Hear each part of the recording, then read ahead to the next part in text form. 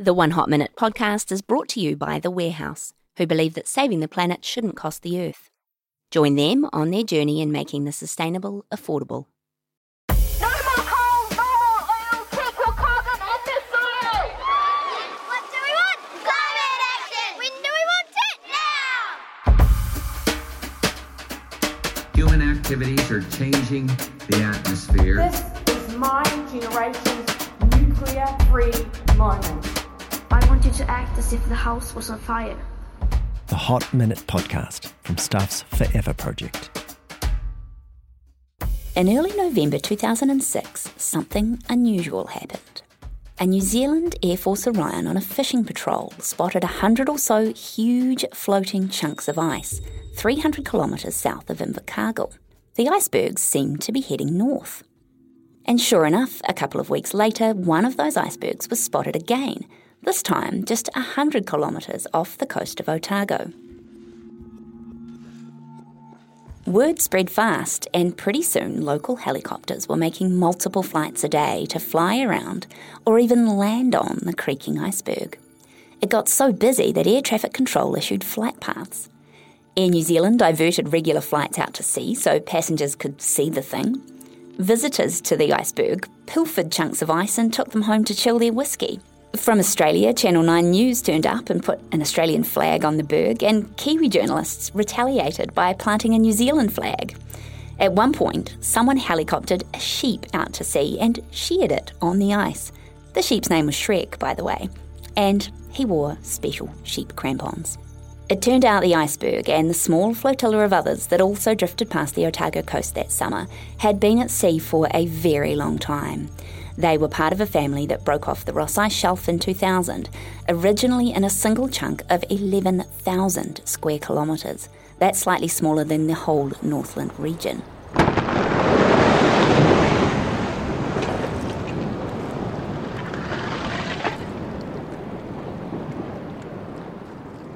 I'm Eloise Gibson, Stuff's climate change editor, and you're listening to the One Hot Minute podcast. Here's how it works. In Stuff's online video series, One Hot Minute, we give each guest just 60 seconds to tell their climate change story. And then in this podcast, we dig a bit deeper into what they said in that video. So why are we talking about the Otago icebergs? Well, it's like this. Icebergs have been breaking off the ice shelves in Antarctica and melting into the ocean since forever.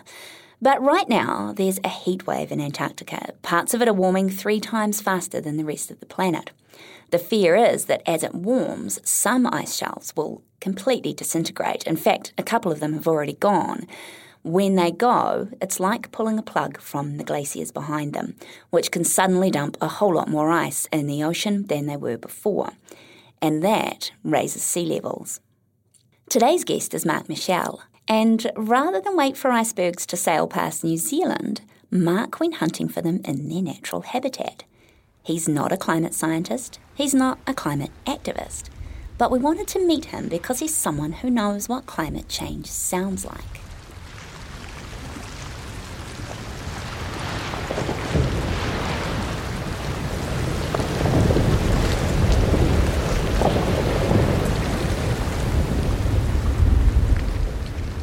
He went to Antarctica looking for icebergs, and what he brought back was not ice cubes for his whiskey. It was something much better. Wonderful, detailed sound recordings of Antarctica's melting icebergs.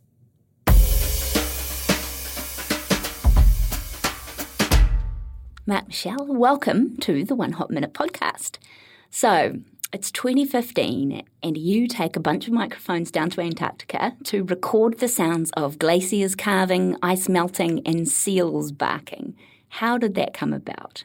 Yeah, 2 years in the making. That was quite a unique opportunity, one that was presented to me by an artist, Joseph Michael, and his friend Rebecca Mills, actually, an environmental strategist. And they had this idea to go to Antarctica to capture icebergs and to bring those icebergs back and the awe and the wonder and majesty of those icebergs to bring them into an urban environment and to project them onto buildings around the world. So there was the opportunity for me to produce that expedition. I've done a little bit of sailing, and then also the offer for once I got down there to put my sound recorder's hat on, which I've done a bit of in the past. Not quite anything like that, obviously, but the opportunity to record the icebergs in that environment for a month down in Antarctica. So describe this journey for me. You set off from Cape Horn. Close, Ushuaia, which is the southern tip of South America, of Argentina. It's maybe a 4 or 5 day sail across the Drake Passage, but a really treacherous stretch of water. The day we were supposed to set sail, there were 10-metre swells. So a 5-day journey, and then, we're in Antarctica, on the Antarctic Peninsula, an area named Iceberg Alley. So you're on a boat, you're in Iceberg Alley. There's a photo of you sitting at the bottom of this huge iceberg called Lincoln. It looks quite treacherous. Was it safe? Sure. Safety's relative, maybe a calculated risk. Maybe my calculations weren't ideal, but it turned out fine. So we'd been at sea for 3 weeks hunting icebergs at this point. So I'd be setting off and recording these icebergs by myself, usually on a tender, while the other members of the team were on the ship and getting video footage and photographic footage mapping these icebergs.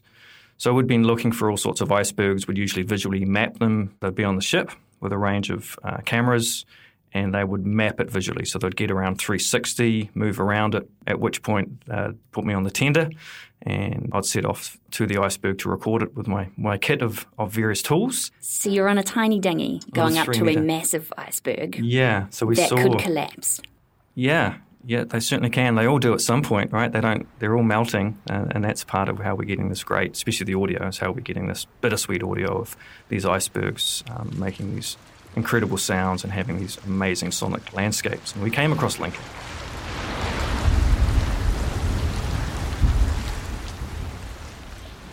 And it was not like anything we'd seen before. It was a giant iceberg. It wasn't tabular.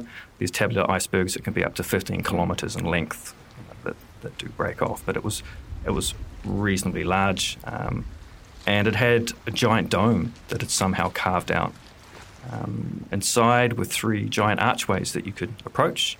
So as soon as I saw that, I was like, I really want to get as close as I can to that. At the very least, I'll sit outside and I can get some of the audio of it inside, which I did. So I set out on the tender, and I was advised to be really careful, not get too close. And I sat outside one of the arches, and I tried a couple of the different arches, and was just getting this incredible audio.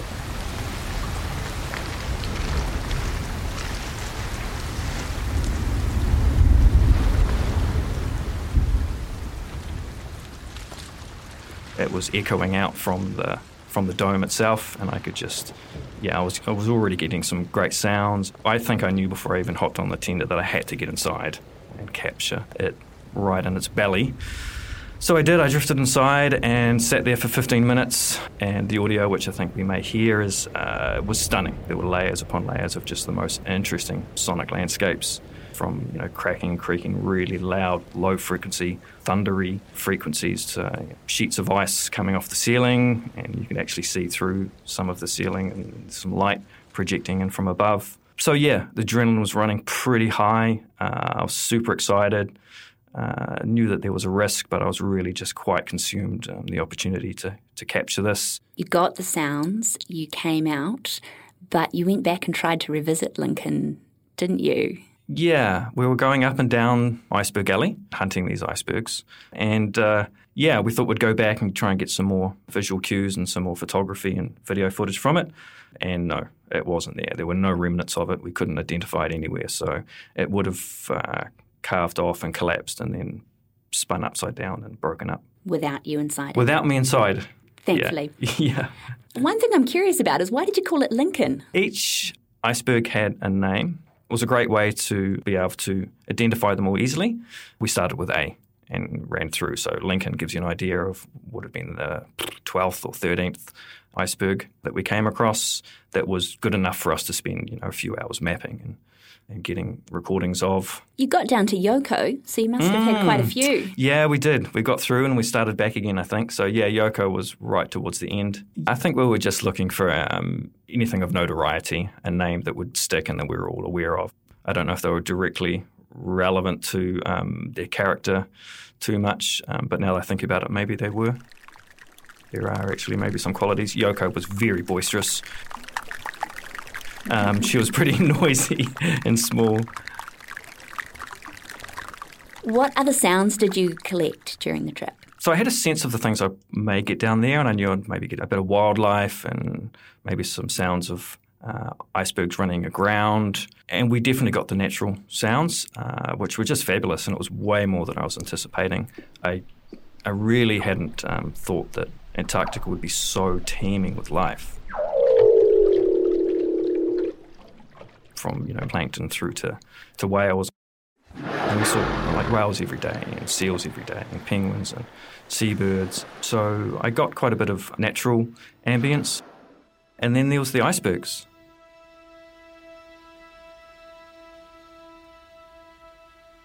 I didn't really know what to expect. Again, I thought maybe some of the best audio I'd get would be icebergs running into something else, which is great stuff. But when I set my microphone to our first ever iceberg, realised just how nuanced and vocal it was, to the point where I thought that my equipment was broken, it was phasing, it was doing something really weird, I was sweating buckets thinking that, oh no, I'm not going to be able to get this remedied while I'm on this trip. But there was just incredible amount of sonic variance and noises from every iceberg, and they were all really distinctly different. Hence they had voices, and we were naming them, and they really had a sense of character to us. So Joseph Michael used your sound recordings as part of a multimedia artwork. He projected images of collapsing iceberg on the side of the United Nations building in New York, just in time for that big political summit on climate change in 2019. But before that, you did a multimedia artwork on the Auckland Museum.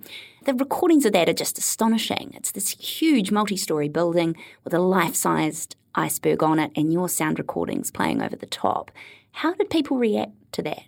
People were blown away. It's a fabulous building. So the chance for 9,000 square metres of iceberg wrapped around it was something that was viewable from Devonport. You could see it from all around Auckland. A lot of people wanted to get really close and actually stand underneath it and get that sense of scale. And a lot of people were actually preferring to be at the other side of the domain to see it in context to the environment. But the sound was something that really brought it to life, and a lot of people were really taken by that, especially when there were some passages of the collapsing or carving of the iceberg and scaring little children. And it was pretty astonishing to relive that and through the eyes of other people. We get our information about the planet and how it's changing in so many different ways, don't we? There's articles, documentaries, news about the school strikes, news about floods and hurricanes. What's different or useful? What's the point of projecting an iceberg onto a huge building like that? Art at its core, I think. It's and with good art's the opportunity for people to interpret it. We had our own drivers for being down there. Joseph had his own drivers. We're certainly cognizant of having a conversation about the state of the planet and climate change. It was a chance for us to celebrate the majesty of these icebergs, but it was also bittersweet. There's a real sense of we're getting to enjoy something that is a phenomenal natural process that we've had a hand in amplifying or accelerating. In regards to presenting it to an audience, there's an opportunity for people to interpret that, and I think it was about celebrating that environment, the chance for people to experience that and realise just how alive that environment is, I think was super powerful. Now, I want to come back to the sounds and the experience of these icebergs, but firstly, I've got a quick quiz for you. Question 1. What percentage of the Earth's freshwater is bound up in the Antarctic ice? That'd be 70%. Very good. Did not know that myself until we started doing some research to talk to you. It's astonishing, isn't it? Yeah. Just the amount of water that is there. Makes you realise why the scientists are so concerned about, every little change down there, right? Yeah. Okay. Question 2. What part of Antarctica is most at risk of melting as temperatures rise, the west or the east? The west, I believe. The area we were in, 3% temperature rise since 1950, more than any other part. So I think that's the west area. Very good again. So Adam and I, our producer, were talking about this. He didn't know that Antarctica has 2 parts. I had to get my pencil out and do a little thing of the jutty bit out. But yes, there's 2 parts. The east, which is by far the biggest part of Antarctica, and the smaller western Antarctic ice sheet, which is the one that kind of pokes out to the side a bit.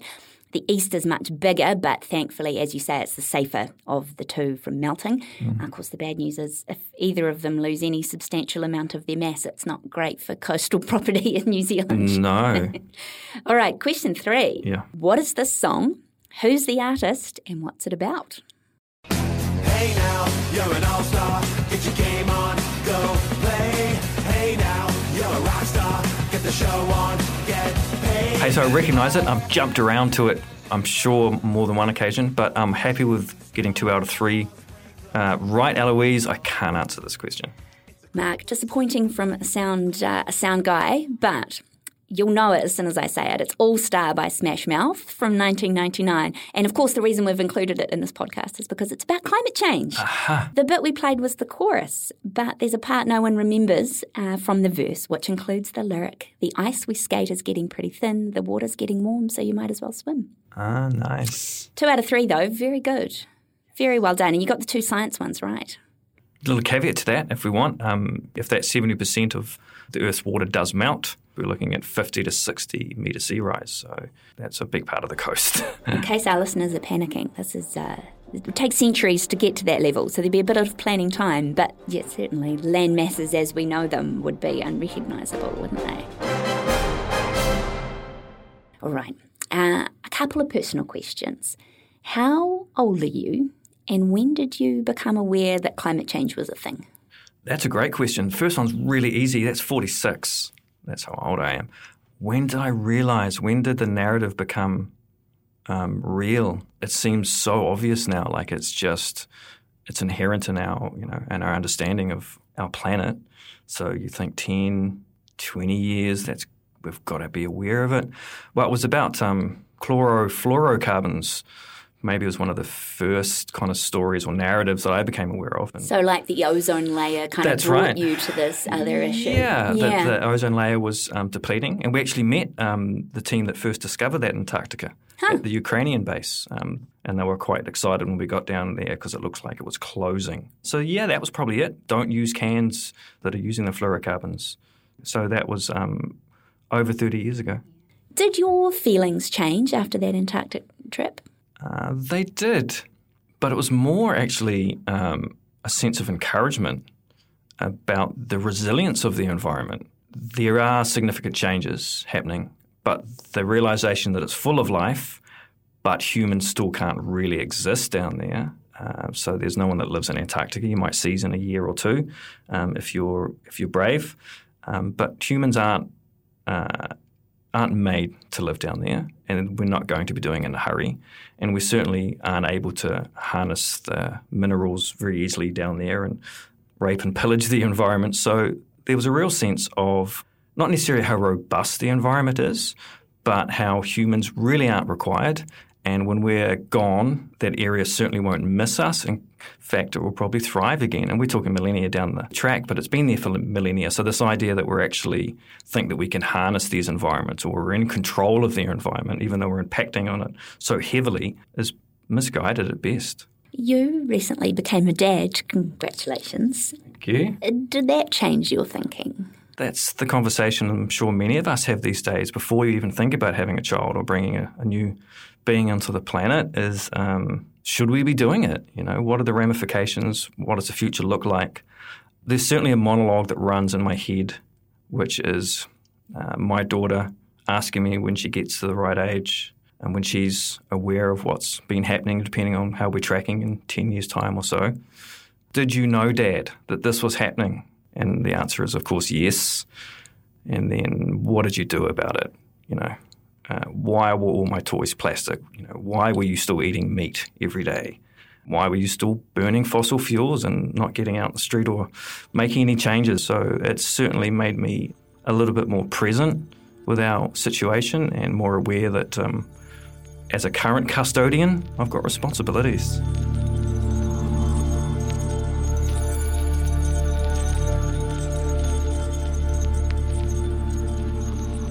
We're almost out of time, but producer Adam and I were really fascinated by those sounds you collected, and we want to hear more of them. You've sent us these files, and I wondered if you could tell us what we're hearing.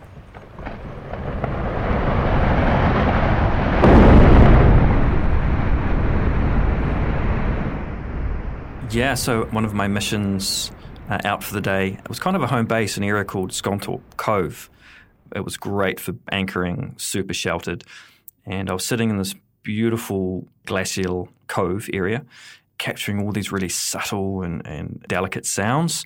It's really quite challenging to get the volume or the gain right on your audio equipment because you know that something loud might happen, and this was a real example of that. So this massive sheet carved off this glacier, and it actually peaked. So it was unusable audio for the exhibition or for anything else, bar this interview probably. Then I started up the tender and got out of there before the waves, because a big carve like that off a glacier is going to create some swell. So I'm trying to get out of there before that swell reaches me. Now, I feel like I can guess what this one's going to be from the file name. Seal underwater.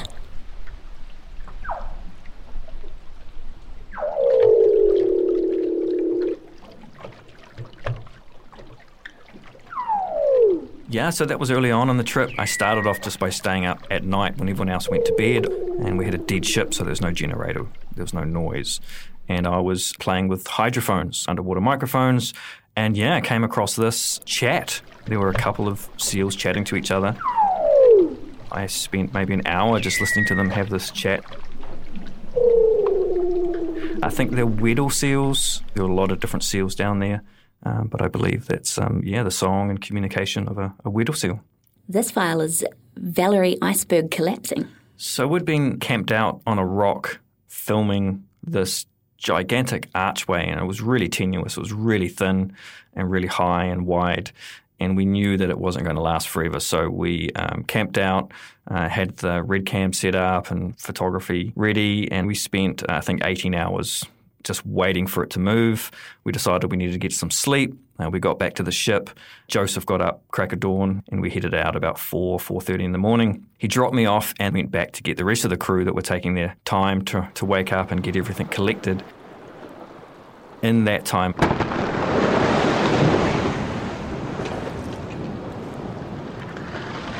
it collapsed. So they missed it. I got to see it. I got to hear it and record it. Big chunks of ice, projectiles coming off it. So if you listen to the full recording, there's actually sounds of those bits of ice crashing against the rock that I was sitting on. So I dove behind a rock, but managed to, get the recording. And we called it Valerie, actually, because it was on Valentine's Day that we first discovered it. So that was a special romantic moment between just me and Valerie. She wanted out, I've got to say. Yeah, she did. All right, whale under tender. I was floating around on my tender recording some brash. Brash is the remnants of an iceberg or a glacier. It's smaller chunks of ice, and it was pops and crackles, and it had some lovely audio. And we'd seen some whales, and I'd been chasing them around trying to record them. And this one just popped up under the tender. I could see it coming along. It was a minke whale and had a calf in tow. So I was already recording and just let it run. And it passed about a metre under the boat and did a couple of laps, and it was off again. So this is Lincoln Iceberg.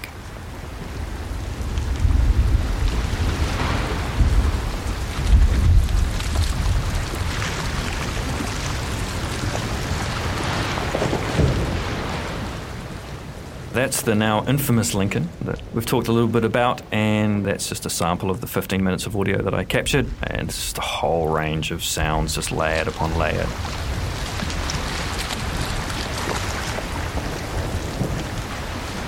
If If you've got headphones on, I urge you to go back and listen to that with headphones or with your sub in your lounge, because you're going to hear some incredible low frequencies.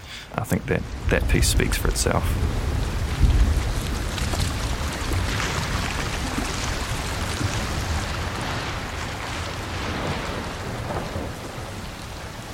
Thank you, Mark Michel, for coming on the One Hot Minute podcast and sharing your amazing sounds and, frankly, pretty awesome stories. We really appreciate your time. Yeah, my pleasure. Thanks for having me. Thanks for listening to the One Hot Minute podcast. Don't forget to also check out the One Hot Minute video series, where you can hear Mark Michel talk about the day he sheltered inside a melting iceberg. There are links on the Stuff homepage and from Play Stuff. If you want to make sure you catch every episode of this podcast, go subscribe now on Apple Podcasts or Spotify, Google Podcasts, or wherever you're listening to this right now. And if you have a second, give us a quick star rating on Apple Podcasts. 5 stars would be wonderful, thank you, as it increases the odds of other listeners finding us. This episode was produced by Adam Dudding and me, Eloise Gibson. It's part of the Forever Project, Stuff's newly launched portfolio of climate change coverage. Thanks to Patrick Crudson and Carol Hirschfeld, and a special thanks to Otago Daily Times journalist Stephen Jackery, whose article we drew on for its great detail about the Otago icebergs of 2006. More information is at stuff.co.nz/onehotminute. See you next time.